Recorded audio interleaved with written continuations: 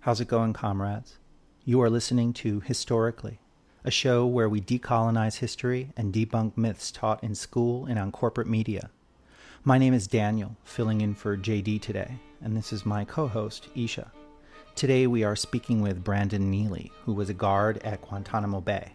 Let's start the show. Shortly after World War II, many nation-states conferred to create what we now know as the Geneva Conventions. Two of the most important Geneva Conventions are the Geneva Conventions on the Treatment of Prisoners of War and the Geneva Conventions on the Treatment of Civilians During the Time of War. Of course, since World War II, the U.S. government has taken great care to make sure we violate every single provision of the Geneva Conventions. But unfortunately, after 9/11, President Bush took that up a notch. The main purpose for prisoners of war is not to punish them, but to sequester them away from the battlefield until the end of wartime. But since the war is not defined against a nation state, and we don't have a limited battlefield, the Bush administration used those two loopholes to finagle themselves a status that allowed them to basically circumvent the Geneva Conventions. They invented a new legal doctrine called unlawful enemy combatants, and there is no such thing as an unlawful enemy combatant because in any war, you can't criminalize somebody for being born in the wrong country or doing the wrong, or just fighting for the other side. And so, because of this legal doctrine, they established Guantanamo Bay, and they determined that many of the conventions didn't apply, including the ones on torture, the ones on medical experimentation of prisoners, the ones on humane treatment, and the list goes on and on. Today we have a special guest, Brandon Neely, who's here to discuss exactly what is going on in Guantanamo Bay to many of these prisoners. We will also find out that many of the people in Guantanamo Bay were at the wrong place at the wrong time, including two people who were just buying weed in the border of Pakistan and Afghanistan. John Yoo, the former Deputy Assistant U.S. Attorney General during the Bush administration, continually pushed the idea that human rights laws were helping terrorists, as can be heard here. AP1 stands for the Additional Protocol to the Geneva Convention. So most people, when they hear Geneva Conventions, they think of the World War II Geneva Conventions, which were from 1929, or the ones that have been governing for the most part since then, which were drafted right after World War II. Then in the 70s, in the midst of these wars of liberation and decolonization, and Vietnam was a very important effect, most of the countries of the world got together and drafted these new Geneva Conventions on top of the existing ones called the Additional Protocol. And one thing in writing this book, and one reason we reject the idea that any of these rules should guide how the United States thinks about these new weapons, is they were very much the product of this kind of pro-third world, pro-guerrilla, pro-terrorist movement that was very much an effort to try to construct. We are now joined by Brandon Neely. So the first question that I'm going to ask you is, so I actually read up on you in the UC Davis website and the whole testimony. So I'm just going to ask you, what did you know about the detainees when they were going to be transferred to Guantanamo in January 2002? I really didn't know much about them. I only knew what everybody else knew, that what they told us, the guys that had planned 9/11 to kill us if we turned our backs, and that's something that they told us before we went to Guantanamo and every day while we were. Wow! So they literally made it seem like your life was in danger. Oh yeah, for sure. When you were guarding the prison, you thought, wow, that's mind blowing. Yeah, I mean, every day before we went into camp, we'd have a roll call every day before we walked in, and basically where they would call you out and tell you before you went in there, and that was always the last thing they would tell you is, don't forget, these are the guys that just killed 3,000 American, citizens on American soil, and these guys will kill you and your family if you turn your backs. And, that was something that was every day. Holy God. Okay, so that would justify, not justify, but explain a lot of the things that went on. Is if you're constantly thinking you're in a war zone and somebody was going to kill you, your adrenaline will be up and things like that. On that January, how many did they transfer to Guantanamo, and did they give you any justifications? Like, why are we transferring them to Guantanamo instead of doing 100 of other things that they could have done? On the first day, I can't remember if there was it was anywhere, maybe it was a 12 or 23. I can't remember the exact number anymore. But the first day when the detainees arrived, there was only a small group of us that were actually at the camp today. There was probably 30, maybe 30 of us at the most. And we were just told that the first batch of detainees that were coming to Guantanamo that day from Afghanistan were actually the worst people they had.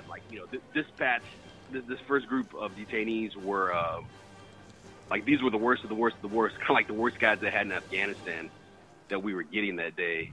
And they just basically they just told us the reason the camp was opening. Well, we were told before that the camp detention facility had never been ran before, and the Geneva Convention wouldn't be held in effect. And they were very open policy or no standard operating procedure on how to run the camp, and that we would literally be writing the book as we went along. Wow. I think it would be really interesting to hear a little bit about that first group that arrived, maybe starting with the very first one you saw who got off the bus. Yeah, the first, I was doing the escort today, and the first guy to get off the detainee, he had one leg, a big yellow bus, and they opened the door, and one of the Marines threw his prosthetic leg out, and he just got off the bus hopping, and, for obvious reasons, his nickname in the camp ended up being Stumpy. The guards called him that, and even detainees. But yeah, at the time, it sounds very naive, but at the time I was 20 years old, 20 years old. You don't know what a terrorist is. You've never come face to face with these terrorists. So I always say, I didn't know what was going to get off the bus, like a little green Martian or what. You just wow, what does a terrorist look like?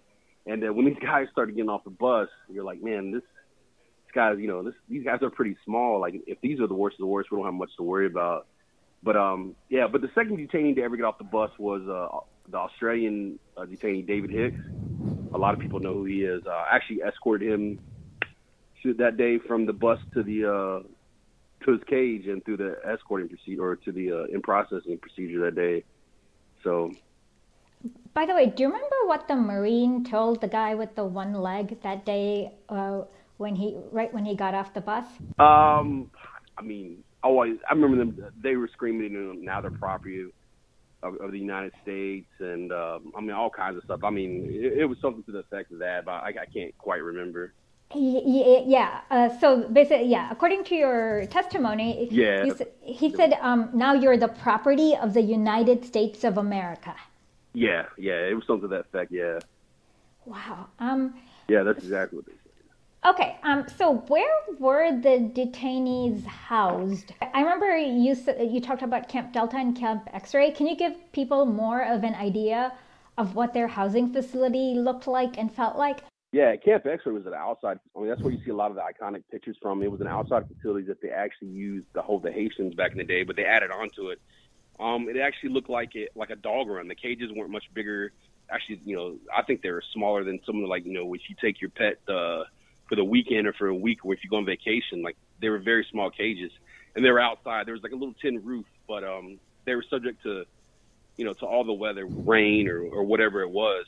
But there was no running water or anything like that in any of the cages. So the detainees would have two buckets, one that we put water in from a water hose, and another one that they used the restroom in. And in the cages they would have, they had one mat, like a thin green PT mat we had. They would have a Quran and a very thin sheet as a blanket. But after about 4 or 5 months, they went to Camp Delta, which was more of a permanent site where, I guess, a more normal size cells. But Camp X-Ray was all outside on pea gravel. It was pretty bad. So they basically had to be near their poop and the smell. Yeah. Ew. Okay, that was. And the guards was to dump the buckets. Are there people still in Camp X-Ray, or has there been better facilities built? No, I mean, they went to Camp Delta, and once Camp Delta was built and stuff like that. But yeah, Camp X-Ray hasn't been used since then. Matter of fact, the only reason Camp X-Ray is still standing because there's a court order from the FBI for any future court cases or where they can't be destroyed. It's actually something that this administration is trying to do, is destroy Camp X-Ray. But yeah, currently nobody's held there at all. I don't think. How did showers work for the detainees? Okay, yeah, showers would be depending on random day that they would shower, and basically they'd be escorted to like an outside shower. Had to shower in front of everybody, and they would be escorted by men and women, military officers, MPs as well. So it was all outside. Everything was outside at Camp X-Ray. And this went on for 4 months or 5 months, right? Yeah, 4 or 5 months, yeah, for sure. Camp X-Ray is probably one of the worst as far as like the treatment on the blocks and stuff like that. I mean, not even going into the interrogations, which we really didn't deal with, was probably the worst time at Guantanamo, just for the living conditions and the treatment that happened on the day-to-day basis on the blocks. Often, like when we're reading through testimonials, we read things about IRF teams, and I'm sure most people don't know what they are or what they do. So can you tell us about the IRF team? Yeah, the Internal Reaction Force team consists of 5 individuals, and they wear protective gear like a helmet, a chest protector. Some of them wear gloves and like knee pads or something like that. And the number one guy, he carries a shield. And basically, what they're for is for cell removal of detainees, or like they use them in the prisons to take prisoners out or that are rowdy. And basically what they would use it for at Guantanamo during my time there, especially early on, like if a detainee refused to eat, they would send the Internal Reaction Force team and force them to eat. If you refuse medication, they would, send these 5 guys in and they would handcuff them to the fence and they'd force the medication down, and included, if they refused to insure. Early on at Guantanamo, detainees even spoke, and if they spoke or if they even moved into Indian style for a while, before the Red Cross showed up, the Internal Reaction Force team was used. Basically, it's just 5 big individuals. Their job was to beat up the detainee. Oh my! Were you on one of those teams? I never was on I was never on the Internal Reaction Force team. I trained with it, but I never actually was on the team. It was usually when I was there, the 5 guys were usually, they'd been in the Army more, because usually they didn't do anything. So usually the guys are higher ranking that were just pretty much lazy. Oh, wow. There was a time when, it was the first day, and you something happened with the detainee where he tried to grab you. Oh yeah, it was the first. It was the first. Yeah, I've been out at all. I've talked about it. Yeah, it was the first incident. It was the first day we were taking the detainee. We took him through the in processing. We took him to Alpha Block, to the cage, and put him in on his knees. Obviously, the guy didn't understand what we were saying. We placed him on his knees.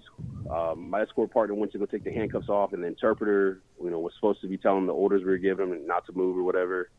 And he tried to take the handcuffs off, and the guy jerked. And once again, we started screaming at the guy not to move, and the interpreter supposedly was telling him, not to move as well. But, later we would find out interpreters didn't even speak the correct dialect. Anyways, that happened a few more times. And the one time, once again, the escorting partner went in to take the handcuffs off. The detainee jerked towards me. And when he jerked towards me, I just slammed his face first into the ground. And as he kept trying to get up, I just kept slamming his head into the ground.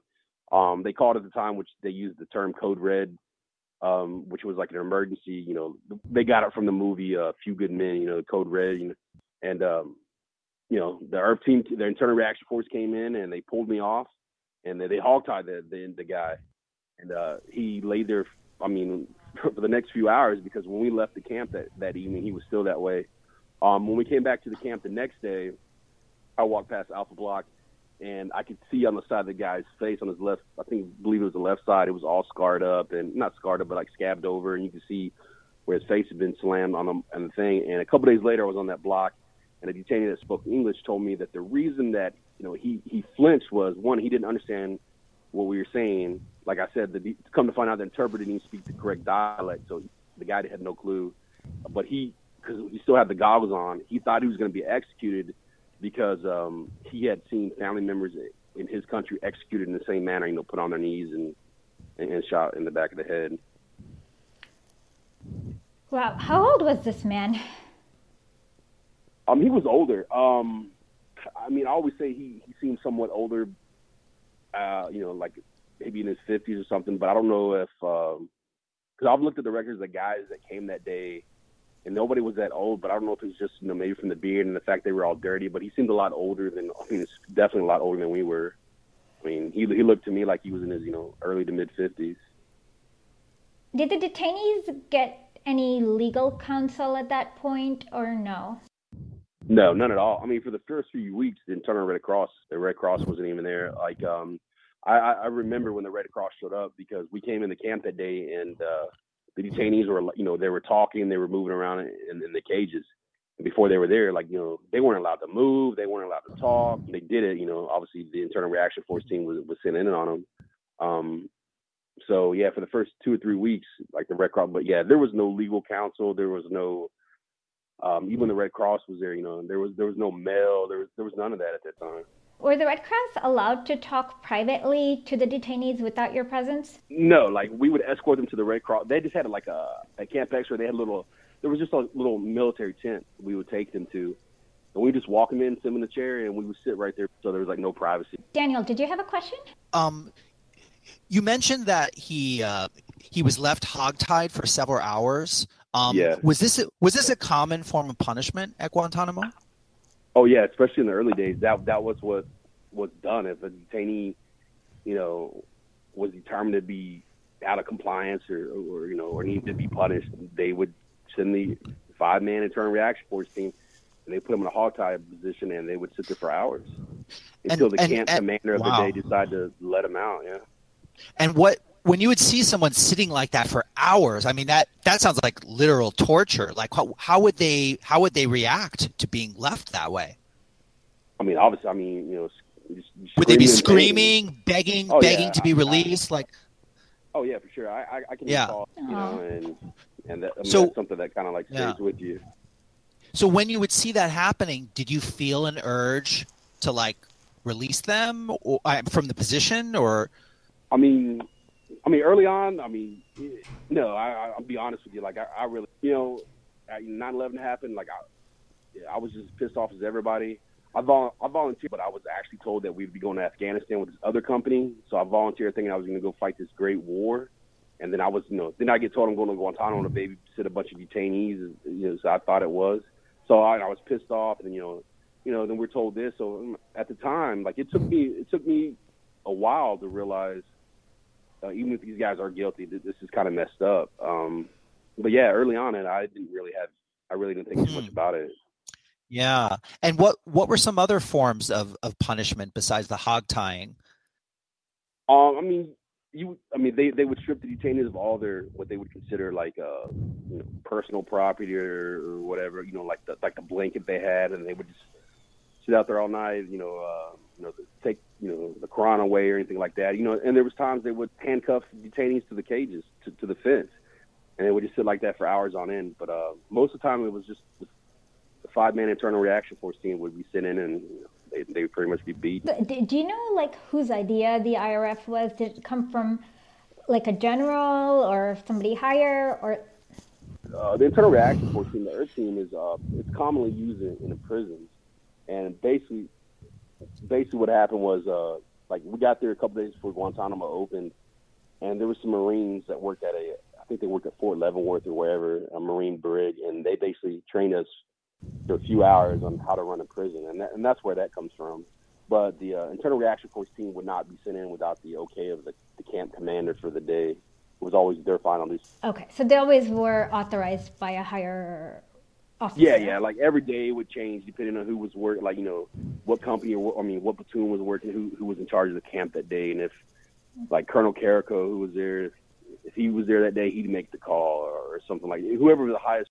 At first, they told you that these are really dangerous people, but did you later find out how they got these people? We would talk to the detainees. We would talk to the detainees, and they would tell you a story about they were doing humanitarian aid or visiting family or, try to swear they're in the wrong place at the wrong time. But, I never really honestly thought that the United States government would just lock up a bunch of people for no reason. There's no way they would do that. But, yeah, I mean, to really to find out the truth of how a lot of this happened, you guys got mixed up with this. It took years later, Guantanamo was always a subject that I kept close to and always researched on and read everything I could about it, because it was kind of weird leaving, just leaving these guys locked up. And then, you start seeing the news stories and the truth starting to come out and seeing these guys get released. And then I started to realize, a lot of stuff that they did tell us back then was true. And that's when it really started to hit home. When did you start to feel like what was happening there was just wrong? Was there any point while you were still there, or was it actually years later? No. I guess about a little bit over halfway through my deployment, we were still at Camp X-Ray. There was a detainee on Bravo Block named Juma Dasari. He had supposedly called an MP a bitch one day, which he didn't do, to come to find out. And basically, Juma had some mental issues. Like I think he was schizophrenic to be. I don't know. I mean, I've talked to the dude years later, but anyways, I was walking by and I was in the back with the Internal Reaction Force team, and they get the call to go to Bravo Block. And I was escorting through that day and he had nothing to do, so I decided to pretty much be nosy and go watch. So walk down to Bravo Block and watch from the outside. And his cage was really close to the fence, so you could hear everything. And they were telling him to turn around and get on his knees. He kind of looked at him at first like he didn't understand. Then eventually, he complied, turned around, got on his knees. Well, they unlocked the lock off the cage door, and the number one guy who carries a shield tossed the shield to the side, and there was a couple feet in between him and Juma, and he kind of got a running start and jumped, and with his knee went right in the back of Juma. Well, the other four guys got on top of him. They just started hitting him and punching him and kicking him. They hogtied him, and then they started yelling for the female guard to come in there that supposedly called the name, and they started yelling at her, hit him, and she hit him twice. And then when they stood up, Juma was still on the concrete, unconscious, and you could see where his blood, there was just blood everywhere. His blood actually soaked the concrete. Well, they had to call the med sent to the hospital there at Guantanamo, to the hospital. And later that evening, those same guys and the guy that was in charge of the camp at the time was my platoon sergeant. We were all sitting there talking about it, and he made a comment like, I've never heard the general talk about my name and war crimes in the same sentence so many times. And they kind of laughed about it. And yeah, that incident right there really was like, wow, man, this is really messed up. Like, that guy listened to everything they said to do, and then they, that happened. And then there was me and a couple other guys that had, we had talked about some stuff that was going on, and we kind of just made this little pack of, dude, let's just keep our nose clean, let's stay out of this, let's not get involved in anything, let's just do our time and get the hell out of here. And that's what we try to do. So you didn't feel like you were in a position to file a complaint, or I don't know, like nobody would care about your perspective on this? I mean, not at all. Definitely not during that yeah. time. I mean, in the military, you would have done that. You would have caught hell. I mean, I don't know what would have happened to you. So there's there's no whistleblower system. No, I mean, it's easy to think, looking in the outside in, like, hey, you could do this, but man, when you're in and you're always told that these guys would never tell you to do anything wrong, that every order they give you is legal, no matter, and you feed into the system, and it's just hard for people to do, and the climate of the country at that time was so different than what it is now, or later on as well. But yeah, there was no system or anything set up that way. I mean, guys would publicly just talk about the stuff they did, walking around the camp, but yeah, no, I don't. Yeah, there was just no way to blow the whistle. Did NCIS come in? I mean, for me, if somebody is unconscious with blood all over, if I were a police officer, I would just want to investigate. Did the NCIS come and investigate even? No, nobody ever came in and said nothing. It was just like an incident that happened, and the next day it was over with.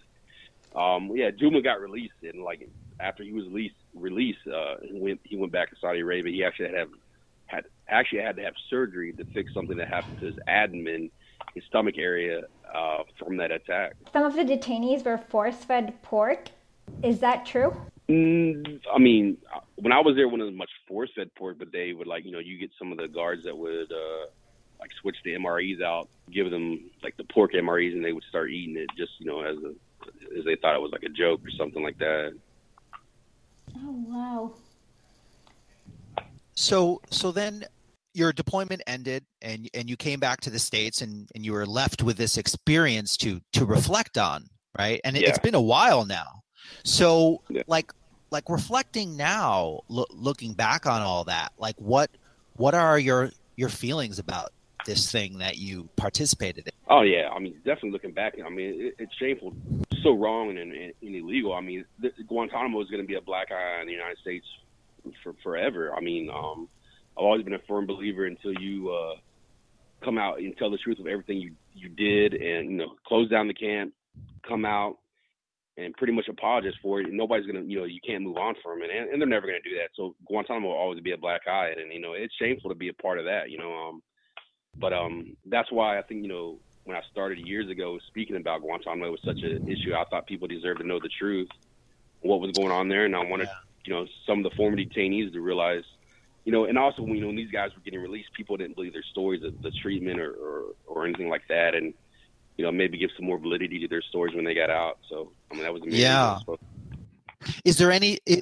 Is there anything else that you've done besides, like, I know about 10 years ago you gave that testimony. Is there any other thing that you've done besides just kind of talking about it, like to make amends? Or I mean, I've spoke with former detainees. I've met a few guys. I went to the UK and met a few guys. Matter of fact, the BBC did like a little documentary about it. But yeah, I still to this day still talk to a lot of former detainees, and wow, I've talked to a lot of former guards over the years that have reached out to me personally, and put them in contact with people. And a lot of them guys have reached out to former detainees as well as guys they remember from there. And then now, in the civilian world, a lot of them are friends. And wow, and there's like people always joke with me when I talk to like lawyers from Gitmo or whatever about the behind the scenes Guantanamo clique we got going on, but it's good. It's been something positive, and I think a lot of guys that I've talked to that have reached out to me, former guards or people that work there, they always thought they were there, and to see other people not feeling that, they didn't feel alone. So now there's like behind the scenes group of guys that all talk and stuff. So you get the sense that a lot of the other guards actually felt the same way you did, and feel the same way you do. I've talked to guys that I still talk to today. The guys that don't, like my stance of closing Guantanamo, they do agree with the treatment that was there was wrong, what we did was wrong. But a lot of guys that I served with, a handful of guys that I've spoke to that were like, yeah, man, I thought the same thing when we were there. I just didn't want to say anything. I'm glad you did. And I've spoken to people for all different years. The guys I don't even know that just reached out, different branches of the military, to recently from years, a few years ago that were there that just, tell you stories about what's going on. And I've said many times that one of the saddest stories that'll never be told from the issue of Guantanamo is what it's done, not only to the detainees, but what it's done to the people the men and women that have worked there. Because it's affected a lot of them in a negative way as well. Because when you leave there, they make you sign a non-disclosure agreement, and a lot of people are afraid to come out and speak because of this, because they'll threaten you or whatever. And so a lot of guys will never talk about that. But I will always stories that'll never be told that should be told. So are you violating the non-disclosure agreement by talking about it? Oh yeah, 100%. I Thank you. I knew we appreciate it. Did they come after you when you did it? Like when you made that testimony? They did, really? But I knew I tried to actually do it the right way and go to Congress and everything first, but they didn't want to hear it. And so when I decided to do testimonial, I had spoke to lawyers, and they were like, "This may happen," and I understood that going into it. But nothing seriously ever happened. There was a lot of empty threats of charging with treason, charging with leaking classified information, all kinds of stuff. And my whole thing was, and my whole fight, or what I would tell the lawyers was like, fine, tell them to go ahead and do it. We'll just put this whole system on trial. And it was just a bunch of empty threats and stuff like that. But yeah, nothing ever came out of it. And I've asked a copy of the non-disclosure agreement that I signed at the time, and they still never released it to me or anything like that. And so I'm not worried about it. Not now. I have a question. This is kind of going back. Were there any juvenile detainees, and were they put in the same treatment as the adults? When I was there, I think there was one or two, but I never really saw them. But they kept them at the Navy brig that was there, and they would send guys down there on took like two guys to watch them. But yeah, I never went over there. I think when I was there, it was like maybe one or two, but that was it. Okay, well, at least they had that decency. Yeah. But okay, by the way, could you elaborate about your trip to England? When you visited two detainees, Ruhal Ahmed and another person? Yeah, Shafiq, Razul. Yeah, they both they got to Camp X-Ray early on, and I used to speak to Ruhal and Shafiq quite often on the different blocks. And funny story, like Shafiq used to pretend he didn't speak English, and Ruhal was on a different block. Was like, man, that's my friend. He speaks English. So I went over there one day when I was working. I was like, man, I know you speak English. Ruhal told me. Then he started speaking to me. So he acted like he didn't speak English. But I used to speak to Ruhal quite a bit because we were about the same age. I think he was like a year older than me. But, I mean, we had a lot in common, like, music. We talked about going out to the clubs and stuff, just normal stuff you do at 20 years old. And, I remember thinking, like, man, this guy's no different than me. Like, I mean, how the hell did he end up in this place? But, yeah, it was good. Those guys out of the military, and they're out of Guantanamo now. And, we've all moved on with our lives. But, yeah, it was good to see those guys and come face to face and kind of, like, tell them I'm sorry for my part and whatnot. How did Ruhal get there? Well, they were going to go to one of their friends' weddings in Pakistan, but they decided to go to the Afghanistan border to go buy some weed and take it back and sell it to the UK, which was a funny story because I don't think they'd ever told anything that part publicly until we did the documentary. But he remembered telling me that story at Camp X-Ray. He was like, well, I bet I went ahead and told it because I figured you were going to say it, so I'd go ahead and tell that part. So, yeah, they went to go buy hash and take it back to the UK, so they got caught up at the... What was it like when you met them for the first time? Like, I imagine you expressed some apology or remorse, and like, how did they take it? How was that for them? It was pretty nerve-wracking. None of that was like... That was the first time on camera that we actually came face to face. Like, and we actually had spoke a few times on Facebook. That's how we got back in contact, was through Facebook. But yeah, nobody knew how anybody was going to react. I didn't know, when we spoke, they were going to be upset with me. Nobody knew what was going to happen.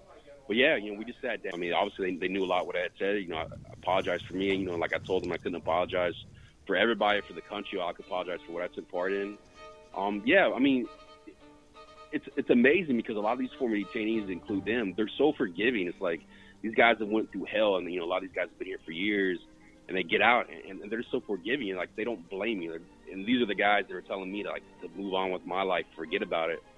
I'm thinking, man, if I don't know how the hell y'all move on. Like, it's hard for me to forget about it. How do you move on? But yeah, like, it was weird. Like, we left there, and when I left the UK that day, still to this, I always said I left there with two more friends, and here we are, 7 years later from that documentary, 8 years later, and we still talk. Wow. Were there ever any JAG officers or DOJ attorneys or anyone giving you guidelines on how to behave, or was it just a free for all? Oh no, it was just a free for all at Guantanamo. Nobody knew anything. If something didn't work on a Monday, they would just change it on Tuesday. If that didn't work, they would just change it. Yeah, we had no... And then how did you feel when George W. Bush came in and made that speech that said, the United States doesn't torture? Oh, yeah. I mean, when anybody said it, it really upsets me because I know it's not true because I took part in it and I witnessed it and saw it firsthand. So, yeah, it's very...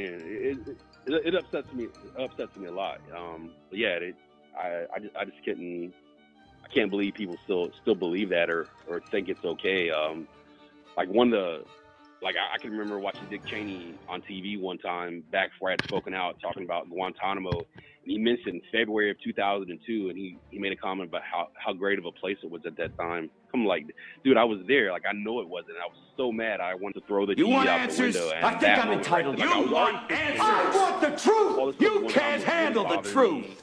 I was really to the limit, and that just, Son, like, we live pushed in me a over world the that edge has when he walls, made and that those comment, walls to, have like, to you know be what? guarded by men with guns. Screw this Who's guy. gonna do it? I'm gonna speak You, out. Lieutenant Weinberg? I have a greater responsibility than you can possibly fathom. You weep for Santiago and you curse the Marines. You have that luxury. You have the luxury of not knowing what I know, that Santiago's death, while tragic, probably saved lives, and my existence, while grotesque and incomprehensible to you, saves lives.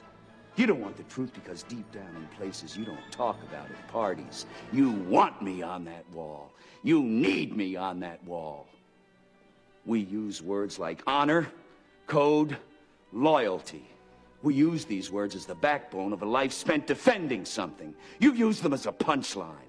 I have neither the time nor the inclination to explain myself to a man who rises and sleeps under the blanket of the very freedom that I provide, and then questions the manner in which I provide it. I would rather you just said thank you and went on your way. Otherwise, I suggest you pick up a weapon and stand a post. Either way, I don't give a damn what you think you are entitled to. Did you order the code red? I did the job. Did you order the code red? You're goddamn right I did!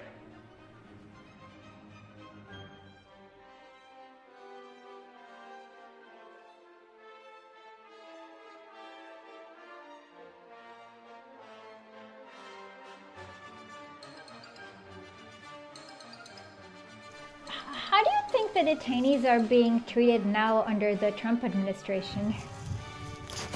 I know you don't know, but yes. Yeah, I mean, I would say like the day-to-day treatment's probably a lot better than it was even though the last more eyes on it. But these guys have still been in their 16, 17 years with no due process. So it's still, I mean, these guys are locked up 23 hours a day, so it's still torture. I mean, locking innocent people up, and you still got a lot of people that are cleared for release. And yeah, I mean, I think maybe the day-to-day care is better. But yeah, I mean, without the due process, without the legal proceedings, it's still, I mean, it's still daily. Also, are you familiar with the case of the Uyghurs? Not real. Okay. It's okay then. Let's see. And I guess there were formal interrogations that were also kind of torturous. Like, were you ever part of those? Nah, my unit didn't really deal with interrogations. We dealt with more the day-to-day, like, you know, detainee care on the blocks and stuff like that. They brought in an escort of detainees to the interrogation, stuff like that. And when the detainees would come back from the interrogation, we didn't ask them, you know, what happened or anything like that. And they didn't, and they didn't tell us what was going on either. You know, there was another thing I remember that came out in the news about the sexual abuse. Did you see much of that or take part in any of it?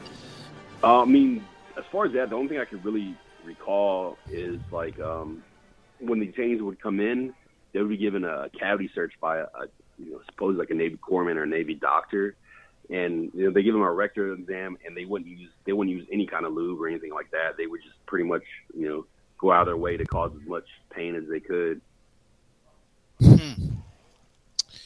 Yeah, and you know, there was another incident you spoke about with someone who had an injured arm, and they were getting some kind of rehabilitation, and like there was an incident I think where a doctor seemed to go out of their way to inflict pain. From what we were told was the guy had been I guess clipped by a round or something like that, and his arm had been in a sling so long that the bicep basically grew to his forearm, and it needed to be stretched out. So we would take him, every day for basically rehab, so they could stretch his arm out. And they had a medic or a corpsman at the time, and he looked at us and was like, "You want to see him scream?" We're like, what? I can remember saying what, and he just took his arm. And I've been taking these guys for the last few days, and they would take it inch down one at a time, and they would never go all the way down, but every day they try to go a little further. He just stretched all the way out, and the guy just obviously was in a lot of pain and screaming, and then he released it and he was like, "All right, I'm done," and that was it. That was the entire physical therapy, and this guy was a medic. For that incident right there, yeah. Wow. What about the food? Like, Did they have decent food? I mean, yeah. I mean, they usually had a hot meal for breakfast, a hot meal for dinner. So I mean, it wasn't all that bad. I mean, the food was bad. It was military food, but I mean, it wasn't like strictly just MREs. What's an MRE? A meal ready to eat is basically like a military meal, portable meal we carry. Okay. Did they ever get to like communicate with their family, or did their family even know where they were in the beginning? Like, were they just disappeared? I mean, yeah, because a lot of those guys at that time didn't even know where they were at because they didn't even want us to tell them. I mean, it took them a while. I think the Red Cross were the ones that ended up telling them where they were at. Yeah, but when I was there, the mail and stuff like that or the contact with their families was not. Wow. Did any other human rights organizations visit besides the Red Cross? Not to my knowledge. How do you think this affected you, like for the future? Like, how did your character change, or like, what do you think going through these incidents did to you? I guess.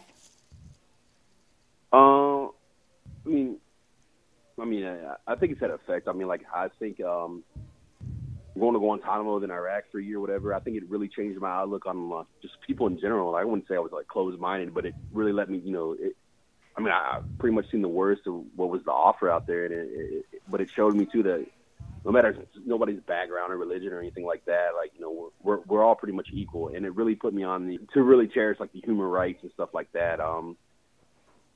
And I know it sounds bad, but obviously it wasn't a positive experience, but I think it changed me in a positive way. It opened my eyes to a lot of stuff that was happening in the world, and respecting more people that way that I may have never gotten if I hadn't been through those incidents in my life at all. Okay. Sorry. Yeah, this is kind of a little hard for us, so that's why we're kind of flabbergasted. But did you?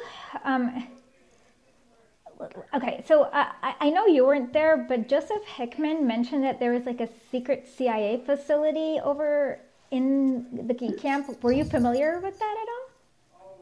Camp No? No, you talking about Camp No? Nah, I don't know if that camp was. I never heard nothing about it then. Okay.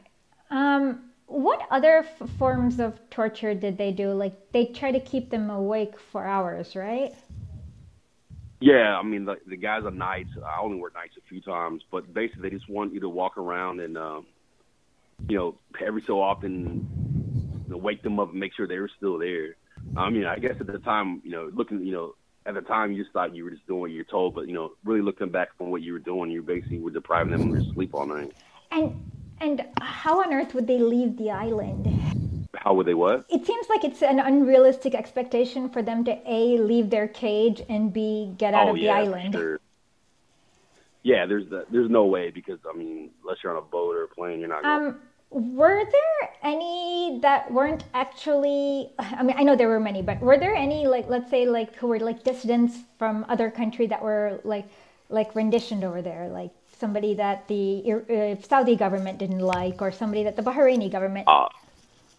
Not that I know of. I mean, we didn't know where a lot of these guys come from unless they told us. Mm-hmm. So we weren't told that kind of information if it happened at all when I was there. Let's see. Do you have any other questions, Danny?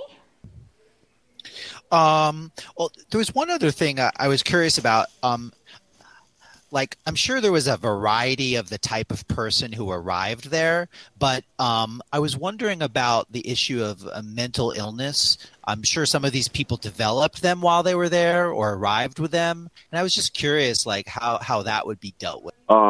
Yeah, early on, they had one guy that was a schizophrenic, and he was the first guy that ever left Guantanamo. I mean, he literally was the poster boy for the wrong place, wrong time. He come to find out, this guy, he was he was in the field one day with his dad, hurdling some sheep, and they basically just took him, and he was nothing to do with anything. Basically they didn't do anything. They didn't have any medication for this guy or anybody there when I was there. They used to tell us that he was pretending to do all this. and stuff like there was like really no kind of care or anything there when I was there at all. I think over the years it's probably gotten better, but yeah, during that time there was nothing at all. They thought everybody was just faking everything if anything was wrong. Did anyone die because of that? Like because they thought they were faking? No, I mean not when I was there. Were there any deaths of prisoners while you were there? Nope. Okay. And also, do you know much about John Yoo? Yeah, he's the guy that wrote the torture memos. Okay, so were you guys like, was he also giving instructions to your superiors about?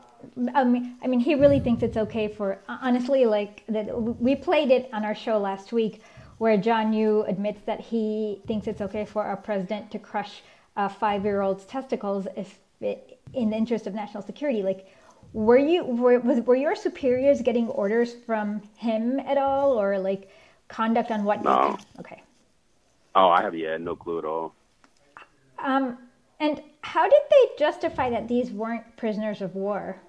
I mean, the only thing they ever told us at my level was that the Geneva Convention just wouldn't be held in effect, and that we weren't told to call them prisoners of war, that detainees. So I mean, we never really was given that justification at all. We were just told that, and that was it. So you were actually told that the Geneva Conventions doesn't apply. Yeah, we were told that. Okay. Oh my God. Like, wow, that is shocking. Because actually, according to the Geneva, I'm sorry, I'm going to do this, but according to the Geneva Conventions, like every single military person needs to know it and needs to know that it's always applied. But that is shocking that they just didn't do any education like that. I mean, not shocking. I understand why they didn't. But why do you think they were so, like the Bush administration wanted such wanton cruelty? I mean, I don't know. I think at that time the American people, and it was all about, proving a point that, you can't attack us without getting you. And I think they just threw the rule book out the window. I mean, we had a perfect opportunity after 9/11 when we started capturing these guys to show that, like the United States, justice system worked and was the greatest in the world, but we dropped the ball. Instead of putting these guys through the judicial system, finding them guilty or innocent, and then giving them a crime or giving them their punishment, and it'd be done with, here we are 17 years later, and still nothing has been done. And we dropped the ball, man. They're gonna have to live with that forever. I mean, those guys that are at Guantanamo now, I mean, I honestly believe that they'll never be tried. They'll never be tried in a commission. And because they're not gonna be able to do it, because all the information they've gotten, they've used torture to get. So they dropped the ball. The whole Guantanamo phenomenon doesn't make sense. Even besides the torture and the violation of the law, it turns out that like the vast majority of people who end up there never even did anything. So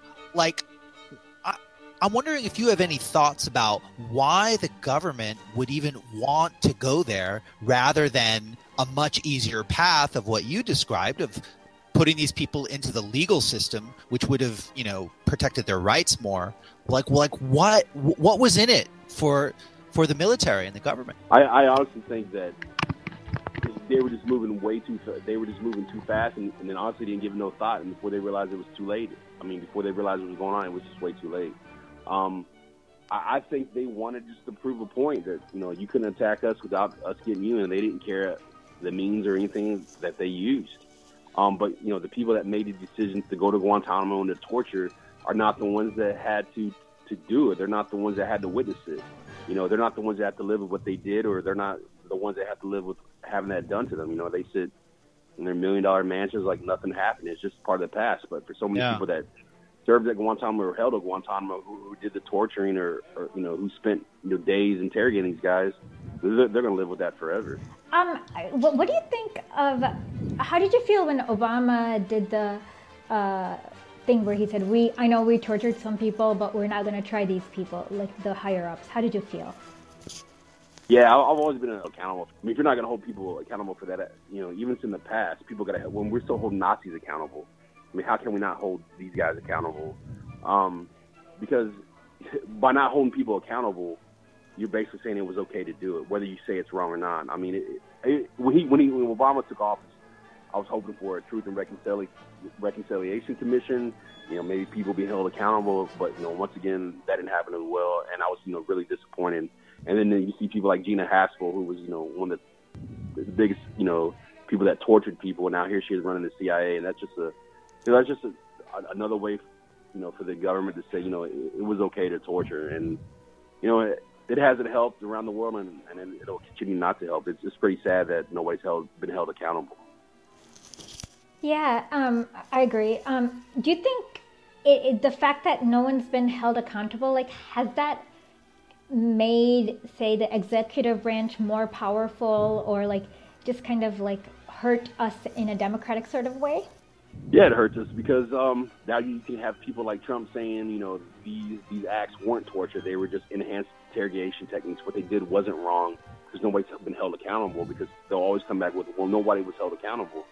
Yeah, it hurts our standing around the world. I mean, look, you still have groups like ISIS that they put the people they captured in orange jumpsuits. Why do they do that? Because we did it at Guantanamo.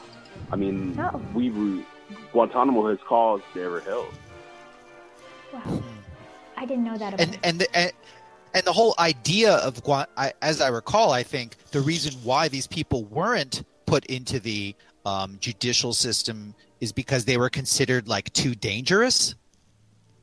Yeah, I think they try to use that term. They told us everything. They told us one guy was trying to fight through the hydraulic lines on the C-130.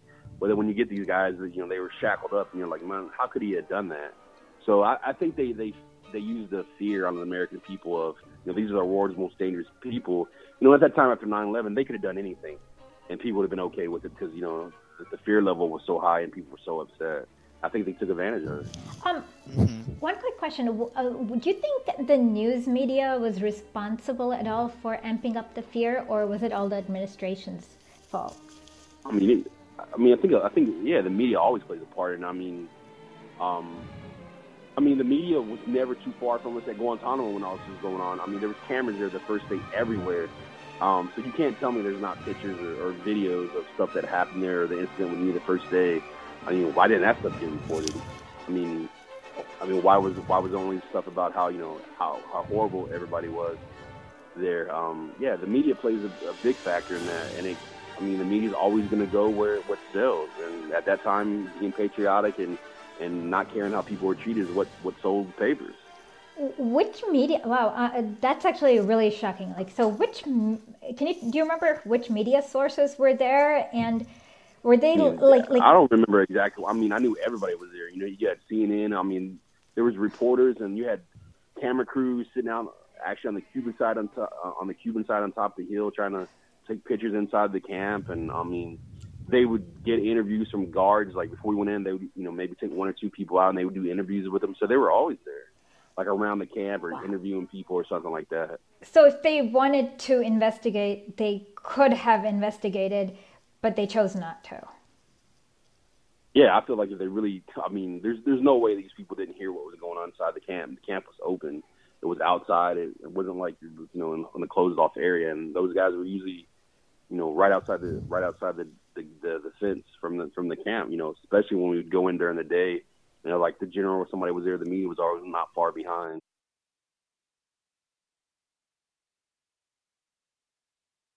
Thank you for listening to Historically, a show where we decolonize history and debunk myths taught in school and on corporate media. For our patrons, in the next episode, Colleen reveals all the intelligence received before 9/11.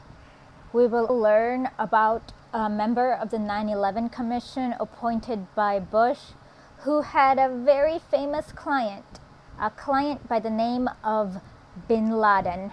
To become a patron, go to www.patreon.com/historic_Lee.